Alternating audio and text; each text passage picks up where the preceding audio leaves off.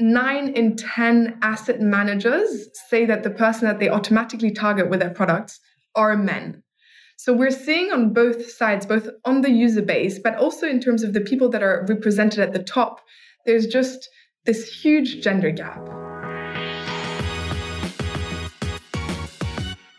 Welcome back to 40-Minute Mentor, a podcast brought to you by JBM, a search firm that places executives and future leaders into high-growth startups and scale-ups. I wanted to start by saying a big thank you to our series sponsors, Chipper Cash. We had the great pleasure of having Chipper's founder, Hamza and Joji, on the podcast last series to find out all about their amazing journey from startup to double unicorn. So I definitely encourage you to check out the interview via the link in the show notes when you get a chance. If you haven't heard of Chipper Cash before, they're an African cross-border payments company trusted by over 4 million users, and they're widely considered to be one of the most valuable African fintechs. The company's been on an incredible journey, and the team is hiring for some exciting roles. So if you want to be part of the mission to unlock global opportunities and bring Africa together one transaction at a time, then head over to chippercash.com/careers to find out more. And now on to today's episode. I'm joined by sisters Margot and Alexia de Broglie, co-founders of the fintech Juno, an app widely referred to as the Duolingo of finance. Margot and Alexia are the first ever sisters we've had on the podcast, and they're on an amazing mission to empower women and non-binary people through financial education. At a time when only 2.2% of funding goes to female-led tech companies, Your Juno raised an amazing $1.6 million to help close the financial gender gap in a funding round led by InReach Ventures alongside a board of predominantly women angel investors. I couldn't think of a better time to speak to Margot and Alexia about their mission, and we had a fantastic chat. They shared some great insights from their journey from conception to having 10,000 downloads. We also talk about how they're building a purpose-driven team and how we can all do our part to close the financial knowledge and confidence gap. I hope you find this episode as thought-provoking and insightful as me, so please sit back, relax, and enjoy the next 40 minutes with the super inspiring de Broglie sisters. Alexia, Margot, welcome to 40-Minute Mentor. It's awesome to have you here today. How are you both doing? Really good. Thank you so much for having us. It's such a pleasure to be on. Well, it's an even bigger privilege to have you both here because I'm very excited about your business and can't wait to share it with our listeners. But before we jump into that, we always start with some quick fire questions. So if you could just finish these sentences, that'd be awesome. When I was younger, I always wanted to be... An astronaut. Nice. Okay. A racehorse veterinarian, specifically. My first job was? Running silent discos for companies. Oh, I love that. That's great. I've still never been to a silent disco. I need to tick that off the list. In marketing at Chanel, it was an internship that I, in full transparency, received through my mother, because I do think that we should talk about this with honesty. Okay, well, thank you for being transparent about that. My biggest achievement in my career to date is? Giving a TED Talk. Raising funding for Juno. I think there's not many women in the financial space raising funding, so very proud about that. As you should be. I wish I could be better at? Giving feedback. That's a very good one. It's one of the hardest things. I think especially as being a founder, learning how to do that effectively. Doing detailed work. I'm very good at sort of big picture thinking, but I'm not a fan of diving into detailed work. Okay, yeah. I'm kind of the same. I kind of lots of ideas, but then when it comes to the execution, sometimes the nitty gritty bits, are not so fun. My biggest vice is? Not knowing how to turn off my brain when I finish work and just continuously thinking about the issues that we're facing and the challenges of the moment. Spoken like a true founder there. Being in the future too much and not in the present moment, getting excited by future plans without thinking about what we could currently achieve. Okay, that's a good one. And finally, can you share something we wouldn't learn from your CV that could be a perceived failure or a setback? I think I took a year out between my second and third year of university because I felt completely lost and moved to South Africa to try to find myself in a classic gap year story. And I think I did. So happy New Year. Amazing. Great stuff.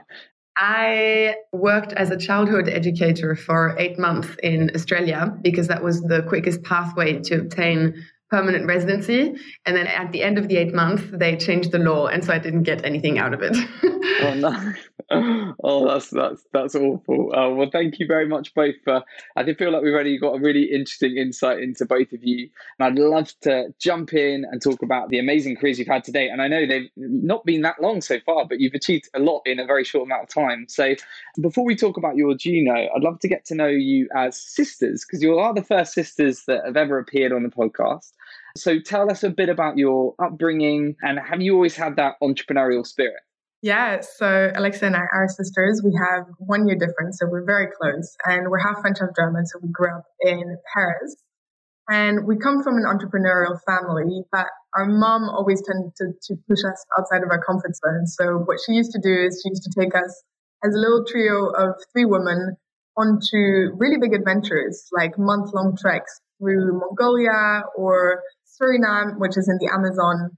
And I think that really shaped our relationship with Alexia, because if you take 2 teenage girls and you put them together in the Amazon without a phone, they just have to create a bond. So that's kind of what happened. Amazing. Yeah, I love that. And I think that's something that I think I want for my daughter as well. Just those adventures, when you're younger, they're such special times as like a family unit. So that sounds amazing. Awesome. So you clearly bonded, from a young age, and then you've gone on to, start a business together. Margot, you've already had some experience as an entrepreneur. So can you tell our listeners a bit about your first venture, Secret Sunrise, and how you made the decision to step away from that and then start your Juno? Yeah, absolutely. So Secret Sunrise was in a completely different space. I started it while I was at university, and it was basically morning silent discos for companies. So it was a 1-hour facilitated experience where I take teams through this energizer, this dance experience, and a very random thing to be doing, especially because I was 18 at the time and I worked with companies like Google, NetWest, Deloitte. I'd come in the morning with my colorful leggings and my headphones and be like, okay, today we're going to do something differently. So it definitely taught me a lot about just pushing myself outside my comfort zone and what it takes to start a business. And then obviously during the pandemic, in-person events became a little bit less popular. I tried to do the thing online, but it just didn't feel the same way. And that created this sort of spaciousness that allowed me to really think, what is the big problem that I want to tackle? What is the wider, deeper thing that I really care about? And I think that's where Juno started in perfectly. Amazing. And what lessons from your experience with Secret Sunrise have helped you as you've kind of gone on this journey so far as a founder? And given this is, I guess, your first time working together, like how has that startup experience been for you? Yeah, I think the biggest takeaway for me has been the power of community. So I started this when I was 18. I was by myself in London. I didn't really know anyone that could help me. And within a year, I had 14 facilitators. I was running the events with 10,000 people. And I think what really helped in that was creating real authentic connections with the people that were coming to the events and really supporting them to become part of the movement as well. And I think that's something that we've really tried to replicate with Juno as well, is this community first approach rather than going product first. Amazing. And yeah, I think we're increasingly seeing the power of community and how, JBM has actually just hired our first ever head of community. And I think that's off the back of seeing some startups and some VCs just doing it incredibly well and how powerful it is. So that totally resonates with me. Thank you very much. Alexia, I'd love to learn a bit about your earlier career, because I know you started in consulting. So what was that experience like? And why did you decide that the startup world was the best thing for you after that? It's interesting because I've always known that I wanted to start my own company, and all of my friends knew this about me. But when you study something like finance, there's almost an expectation that you would go into a career that is either consulting or investment banking or accounting or one of those fields. And seeing all of my friends going into this, I found myself quite fearful of trying to start my own company and always having a feeling of potentially not being good enough for it. And so I just kind of selected consulting by default because that's where everyone else was going. And it felt like it could not be a wrong decision because it is a door opener. when I look back at it, I definitely think I could have just started my company straight after university rather than going through that path. But it has taught me a great work ethic, which I think those companies are renowned for. Yeah, definitely. And look, I started my career recruiting consultants. A lot of the people we place are now ex-consultants. They're now working in tech. So it's definitely a great grounding, I think. And as you said, that kind of, you get a very good education from, just some of those really core skills that really are helpful in a startup. But it's interesting that you say, looking back, you could just jumped into it. And I think I feel like that now. I kind of had 3 years in my career and then started JBM. And I think, I could be that much further along if I did it. But in some ways, I guess we wouldn't be where we're at without that experience, right? I think it also helped for fundraising. When you're fundraising and you're trying to get money from investors, I think having this sort of name on your CV tells them that you are someone that is typically quite hardworking. So it's almost like a rite of passage or a quality stamp, if you want, as sad as that is. What advice would you have for any people that are working in consulting at the moment that are like, I love hearing about like the startup life and the entrepreneurial life? What would you say to them? To be completely honest, I would just say to try it out, because at least for the companies that I used to work at, you could quite easily decide to come back if after a year you had somehow found out that it wasn't the right path for you. So there's not really any loss in taking a career break and trying another path for a year. I think that's really good advice. You could always go back. Yeah, definitely. No, well, thank you for that. I'm sure there'll be loads of consultants like running to sort of ask for a sabbatical and jump into the startup world now. I really love the mission behind your Juno, and I think I read that the idea had been born out of lockdown, and you've alluded to friends asking you financial advice. So, Alexia, could you tell us a little bit about your Juno? Like, give us the elevator pitch, how it came to existence, and what is the big mission that you're trying to achieve? With your Juno, we're trying to accelerate the closing of the gender wealth gap. And we're tackling the problem truly at its root, where we are trying to improve women and non-binaries' financial confidence and financial knowledge. The problem appeared to me during the pandemic when I was noticing that all the markets came crashing down and there was a lot of interest in the topic of investing. But I could see that the conversations I was having with my girlfriends were very different to the conversations I was having with my male friends.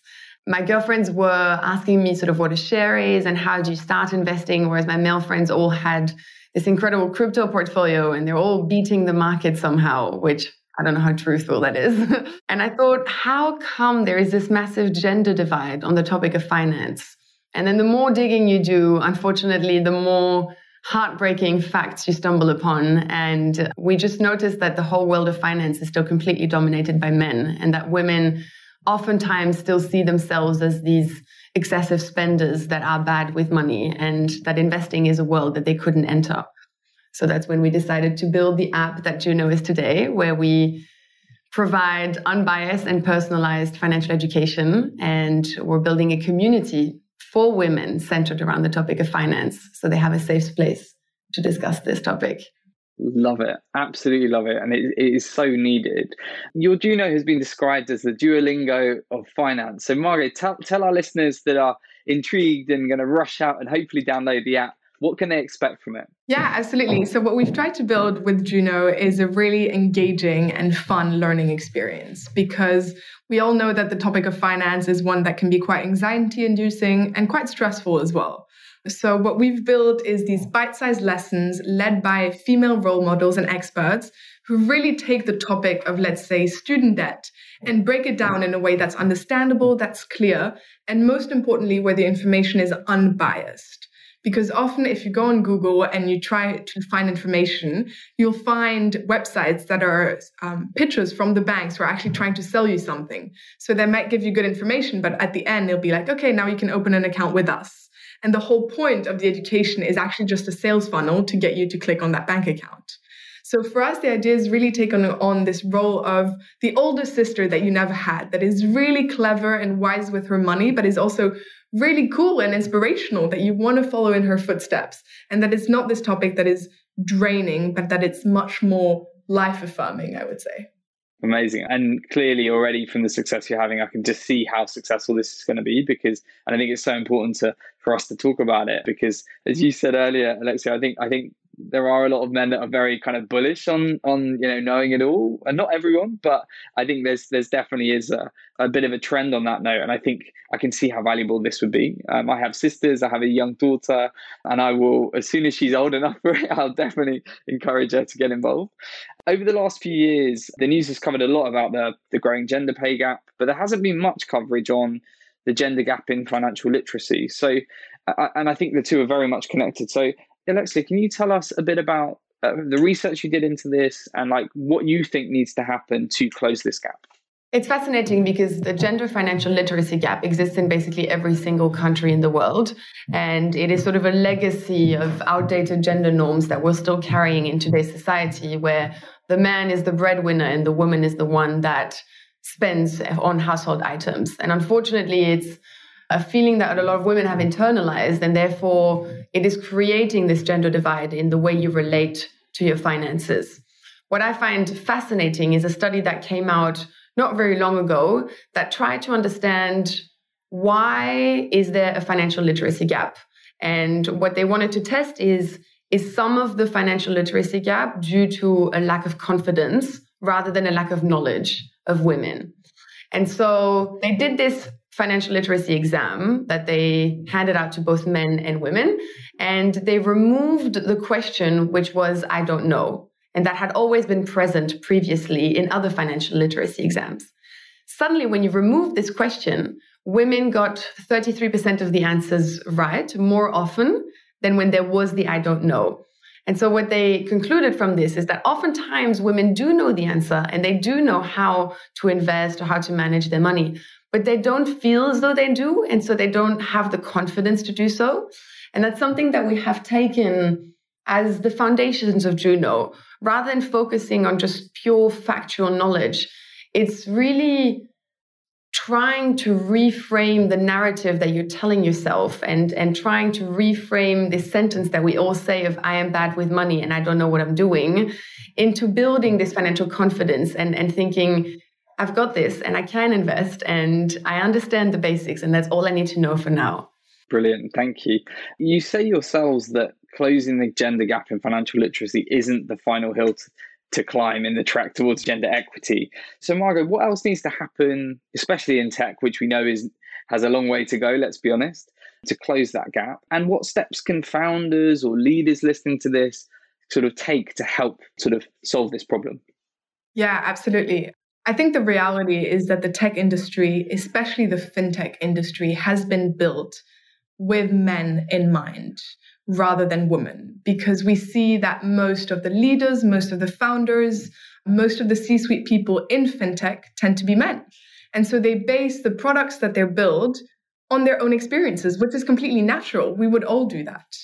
And there was a really interesting study that came out recently that said that 9 in 10 asset managers say that the person that they automatically target with their products are men.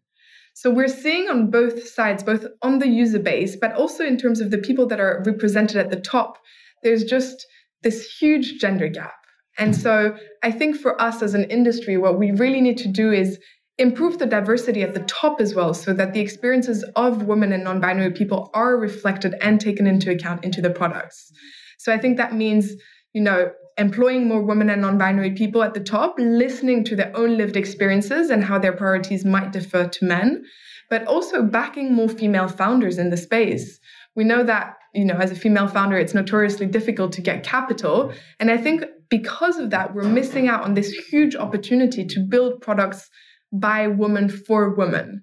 And I think there's a huge responsibility that lies in the hands of those that have currently the power and the means to support those female founders to also keep doing that. I totally agree. And it's good business sense, right? I mean, we are missing out, I think, on a lot of amazing entrepreneurs to invest in, a lot of amazing ideas, just because unfortunately it's just the way it's always been. And I think that's changing, but there's a hell of a long way to go. So, kudos to you guys, because I think what you're doing is not only building a very successful business, which I'm sure will go very far, but then also by educating other women, hopefully giving them the confidence to go out and start, other unicorns and not just unicorns, just great businesses that make an impact in the world. I love it. And I'm sure our listeners will too. Before we continue with today's episode, I was wondering if I could ask you a small favor. We absolutely love sharing our guests' inspiring stories with you, and I can't thank you enough for being one of our loyal listeners. But feedback is so important. So if you have any suggestions on how we can make 40-Minute Mentor even better, or you just want to tell us how much you love the show or a particular episode, then we would love to hear from you. So please head over to ratethispodcast.com/40mm and leave us a review. We really, really appreciate it. That's ratethispodcast.com/40mm. Thank you so much, and we can't wait to hear from you. You've gone from, conception to 10,000 downloads of the app in a really short sense of time. So massive congrats on that. I'd love to hear a bit about, and this is to both of you, a bit about the journey and some of the harder moments. We know startup life isn't always fun. What have you had to overcome? What mistakes have you made along the way? Like, what's that first year been like as co-founders? Yeah, just to echo what I said at the start, I think we've been community first since the beginning. And really that element of being mission driven and building a community around that shared purpose is what has allowed us to scale so quickly to 10,000 downloads. But there's definitely been loads of challenges along the way. I think one of the biggest challenges that we're facing is the fact that Juno is a category defining product and nothing like it exists before. We have to do a lot of consumer education around the importance of learning about finances, and specifically for women. Why is it so important to learn how to manage your finances? And so it's a big challenge because first you need to educate the consumer on the importance of why they need to educate themselves, and then you need to actually educate them around finances. And that has definitely been quite challenging, even though times are changing. And I think the topic of personal finance is becoming quite trendy at the moment, surprisingly, which we are very happy to see. And then the second big challenge as well is that sometimes our mission is interpreted as being patronizing. If you say financial education for women on the App Store, for example, it can often seem as though we are dumbing things down so that women can understand it. And so making sure that we're navigating that quite smoothly and explaining that we're not trying to dumb anything down for women. Quite on the opposite, we're just trying to create a safe space for women to be able to discuss finances, which previously they haven't been involved in. So it's more about bringing more women into the world of finance rather than dumbing it down for them. But that is quite a fine line to navigate. Yeah, I can imagine. Oh, it's great. It's great to hear, I think, about the harder bits of the journey. And I think one of the other hardest things we've always found as a business owner myself, but also for most of our clients, is hiring. So obviously a topic that is close to my heart. And you've built a really talented team that are clearly very driven by your mission. Margot, can you tell us a bit about how that hiring experience has been? And what do you look for candidates? Because I think there's going to be a few that will be listening to this going, I really want to work for your Juno. So what is it you're after when you look for talent? Yeah, this is a very topical question. We're hiring at the moment, so we're in the midst of it. And I must say that the team we've built is our pride. I think we've built a really exceptional team, and it's been our key focus. Something that we've learned, I think, from the interview and the headhunting process has been to really look out for 3 key criteria. The first one being the matching skill set. So do they have the capabilities and the past experience that means they can hit the ground running in that role? I think that's the one that gets emphasized the most when people hire. But 2 other ones have been really important for us, which are the cultural fit. Not only meaning will they fit into the existing team, but also are they incredibly passionate about the mission? Is this something that, they wake up in the morning and they feel driven to change this problem in the world? That's something really crucial for us. And then the last piece is stage fit. So obviously we're a very early stage startup. It's risky to join an early stage startup. Making sure that the person who potentially joins the team understands what that entails, both for their personal life, their own money situation, but also in the way things are done. If you have someone incredibly senior joining an early stage startup, they might be baffled by the fact that there's so few processes that they're just going to have to get stuck in and do all sorts of different tasks. And I think that's where often clashes can happen, because we get excited by hiring someone who's just come from Google or from Facebook, and we think, they're going to be incredible. But if they don't understand that mindset shift that needs to happen when they join an early stage startup, I think a lot of challenges can arise from that. 100%. And I do hope when people listen to this, that's something that is considered, because I think we get a lot of calls from people from banking and consulting, often many people who genuinely have thought seriously about this move and are very, very capable of making it very successfully. But then there's a lot of others that I think are the allure of startup world is great, but actually it's just not right for them. And it's something we talked about on the podcast quite a lot. But I think really being open about that as through the hiring process is super important. About it will be incredibly scrappy. You will have to be very hands-on. There's not going to be all the resources in place or processes, and just like, if that excites you, then go for it. But if that terrifies you and is going to frustrate you, it's probably not the right environment. So I think it's a good thing to talk about, because it will hopefully lead to less wasted time. I guess to that point, hiring, we know, can make or break companies if done well or badly. And it is really difficult in this climate to attract great talent, I think, because there's so much amazing opportunity. There's so much money flowing around from VCs. And there are just some really exciting opportunities. So, Alexia, what's attracted your team to your Juno? And are there any other lessons you've learned from how you've convinced people to come on board that other early stage founders can benefit from your experience?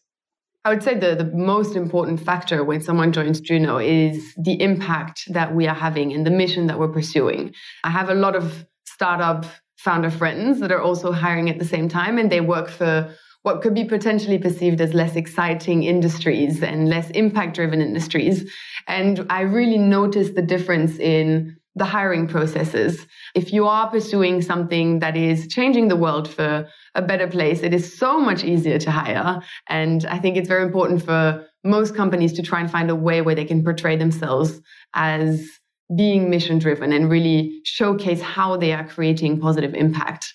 My generation, millennials, Gen Z, they're not willing to compromise on working for a company that doesn't align with their values. It's sort of a non-negotiable at this stage.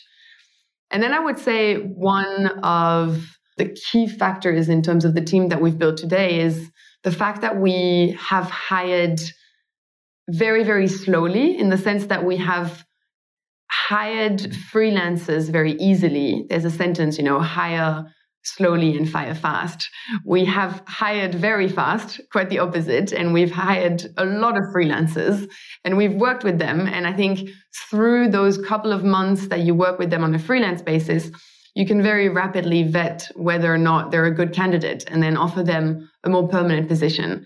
I would say about 75% of our team has gone through a period of being freelancers for Juno before they became fully fledged Juno team members.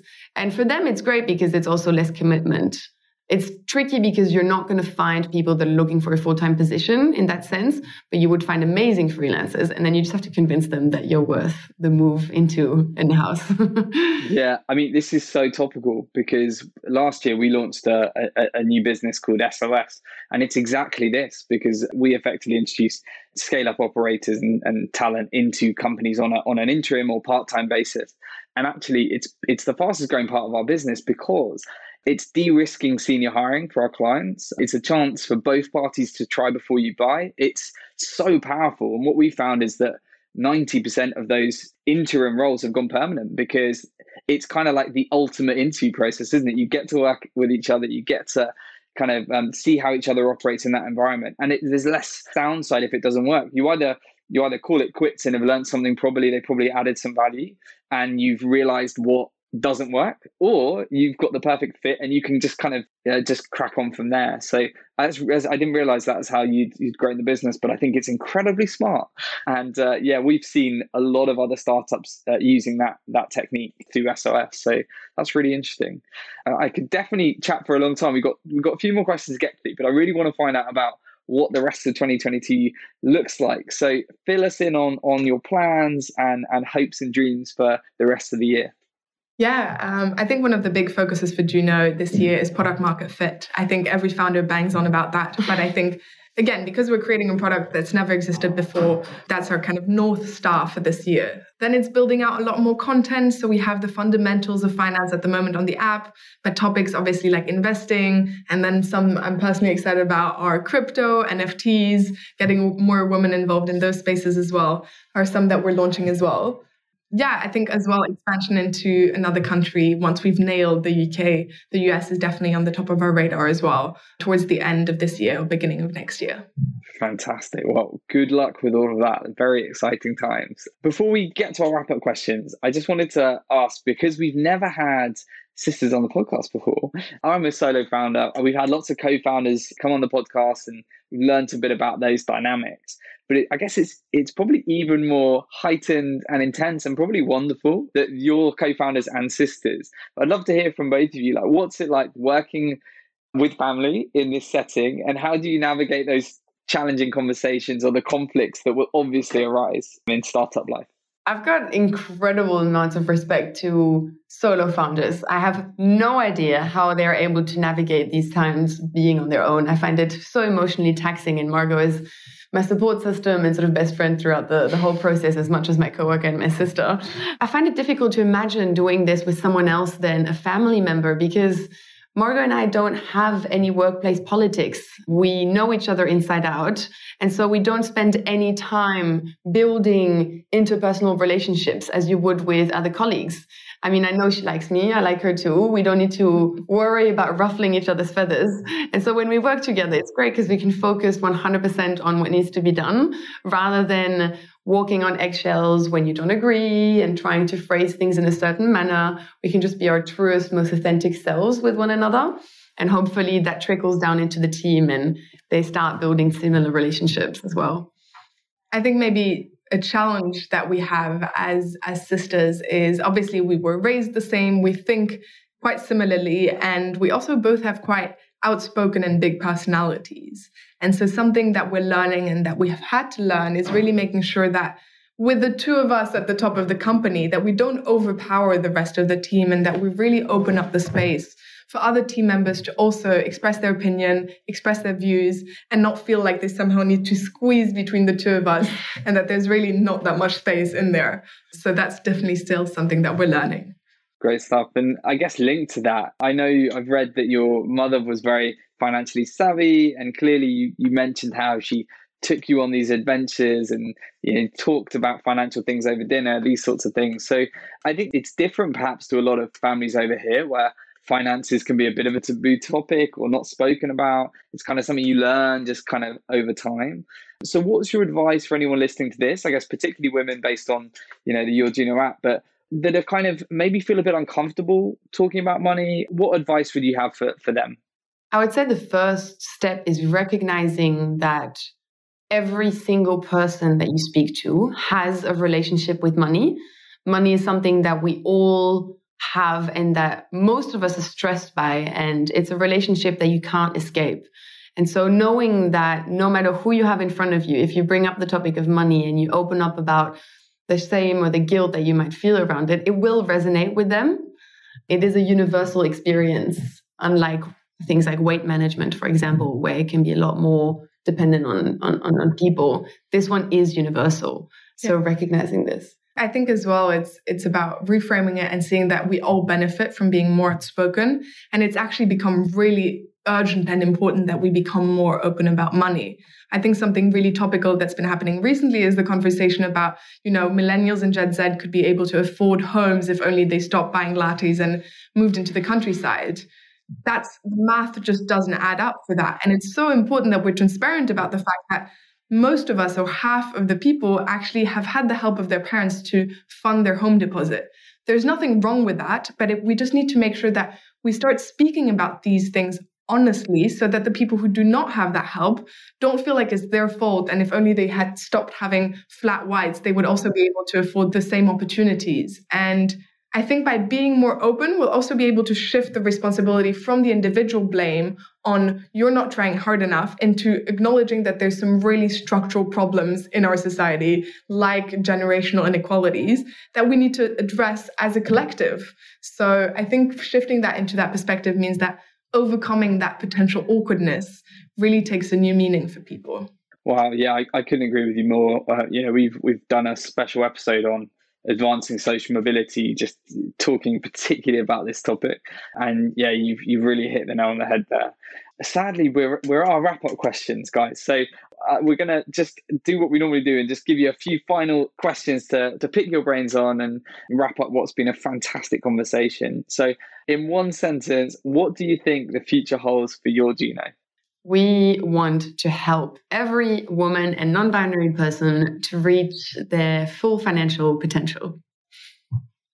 I just have to echo that. There's nothing else I can add. And at the end of your career, what would you like to be remembered for?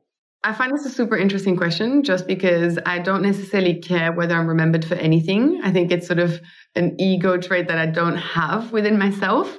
But I would hope that whoever I've crossed paths with feels as though I've tried my best at whatever I was pursuing. Yeah, I think building on top of that, for me, it's leaving behind a trail of kindness and making the world a better place, even in small moments. Oh, I love that. The world needs more kindness in it, let's be honest. And obviously, this is a 40-minute mentor. You're both now 40-minute mentors. So do you have one? And if you could be mentored by one person, dead or alive, who would that be and why? I can start. I just finished reading the Netflix culture book, No Rules, and I was obsessed with it. So I would say Reed Hastings, one of the co-founders of Netflix. Yeah, please come join a startup. And I would say Whitney Wolf, the founder of Bumble. I think what she's done has been incredible, and we could learn from her in every single way. It's such good answers. And do you have mentors at the moment for yourselves personally? Yeah, so we both have executive coaching and we have advisors who are more senior and who also support us. Yeah. The willingness of people to help, you message them on LinkedIn, that is something that I would love to share, is just if you have someone that you would like them to be your mentor, messaging them on LinkedIn is all it takes. The response rate is outrageously high. I am so surprised by it. And people are so much more willing to help than you would expect. Do you know what? That's so great to hear. And, this podcast is all about encouraging us all to go out and be mentors and take mentorship, because we can all advance our careers so much if we do that. And everyone's got something to give. And I think I'm exactly the same as you. I would never have thought we'd have the board of advisors we do. And they've been like transformational for our business. And all it takes is sometimes just having the courage to reach out and ask. And I think you'll be surprised how many people are keen to help. So yeah, I love that you said that. And finally, guys, can you please tell me what is the number one piece of advice that you would have for our listeners? So that could be career advice, it could be life advice, but what do you want to leave our listeners with? I would say not to listen to that voice inside your head that says that you're not good enough. We are riddled with limiting beliefs, women specifically, and making sure that whilst that voice is there and it's going to be hard to tell it to stop talking, you can recognize it and kind of take an observer's seat about it and say, I'm not going to listen to you. I know you're there, but I'm going to do it anyways. And really making sure to work on that relationship you have with the negative self-talk, going to therapy, finding executive coaching, and learning how to manage that little demon that's sitting on your shoulder and telling you that you're not good enough. Yeah, I think mine would be a sentence that I read in, I think, Simon Sinek's book, which was how you do one thing is how you do everything. And that really resonated because I think there's so many little things that if we do them well consistently, they end up being the foundations of our success, but also of our lives more in general. And I think especially as early startup founders, you might find yourself being asked to do an event for 8 people or give a talk for 8 people. And it's so easy to, go and not really make a big deal out of it. And it's only 8 people and it doesn't really matter. But I think approaching each opportunity you're given as if it was, a room full of 10,000 people means that you're putting in the energy that consistently will actually build up to getting to those places you want to get to. Such great advice. I love both of those. And I think to that last point, I think you never know who's going to be in that room, right? You never know the impact that what you say is going to have on someone's life. And I think whether that's 2 people or 10,000 people, just bringing your best self, and especially when you're talking about something you're passionate about, which you guys clearly are, and it really comes through. I think that's something to be, just to always keep in mind. And yeah, we had Will Greenwood, the former England international rugby player, come on the podcast a couple of years ago, and he said, his answer to this question was really just about making every day incrementally better. Just like, don't put yourself under huge pressure to hit £1 billion.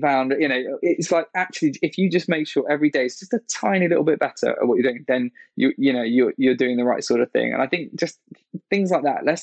Sometimes it's just small things. And I've really loved talking to you both, and I'm very excited about the year ahead, and I'll be championing you from the sidelines. So thank you so much for coming on and sharing your mentorship and story with our listeners. We wish you the best, and hopefully there'll be a chance to do round 2 when you're a unicorn in hundreds of countries, and hopefully some of these topics that we've talked about, we'll be making a bigger dent in them. So thank you so much for what you're doing.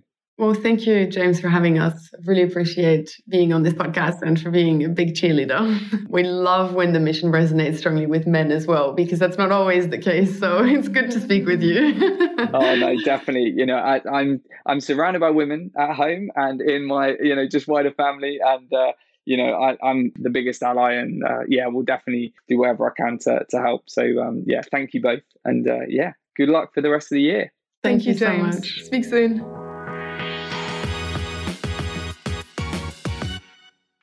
What a mission, and what impressive founders Alexia and Margot are.